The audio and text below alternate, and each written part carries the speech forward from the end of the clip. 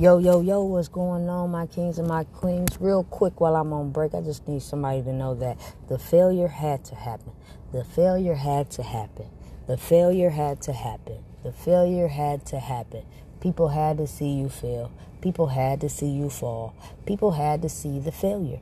They had to see the failure because it produced and it's going to produce the success that's coming, the success that's coming, the success that's already in you, the success that God already created for you, the success that's going to, overtake your life. My God, somebody needs to know the failure didn't embarrass you. The failure didn't take you out.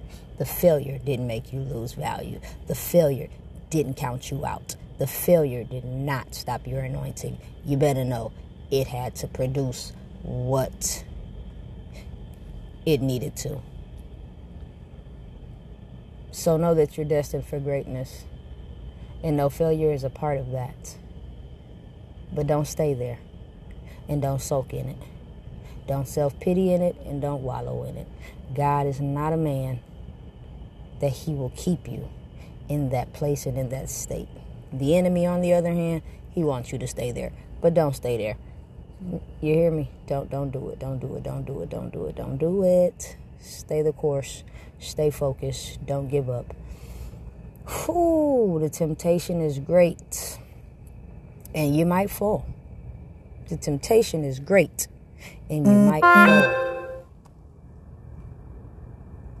The temptation is great. And you might fall.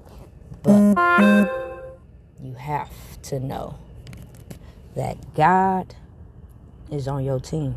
So you winning all day. It don't even matter what losing looks like. Because you're a winner. I love y'all. God loves you even more. Trust me.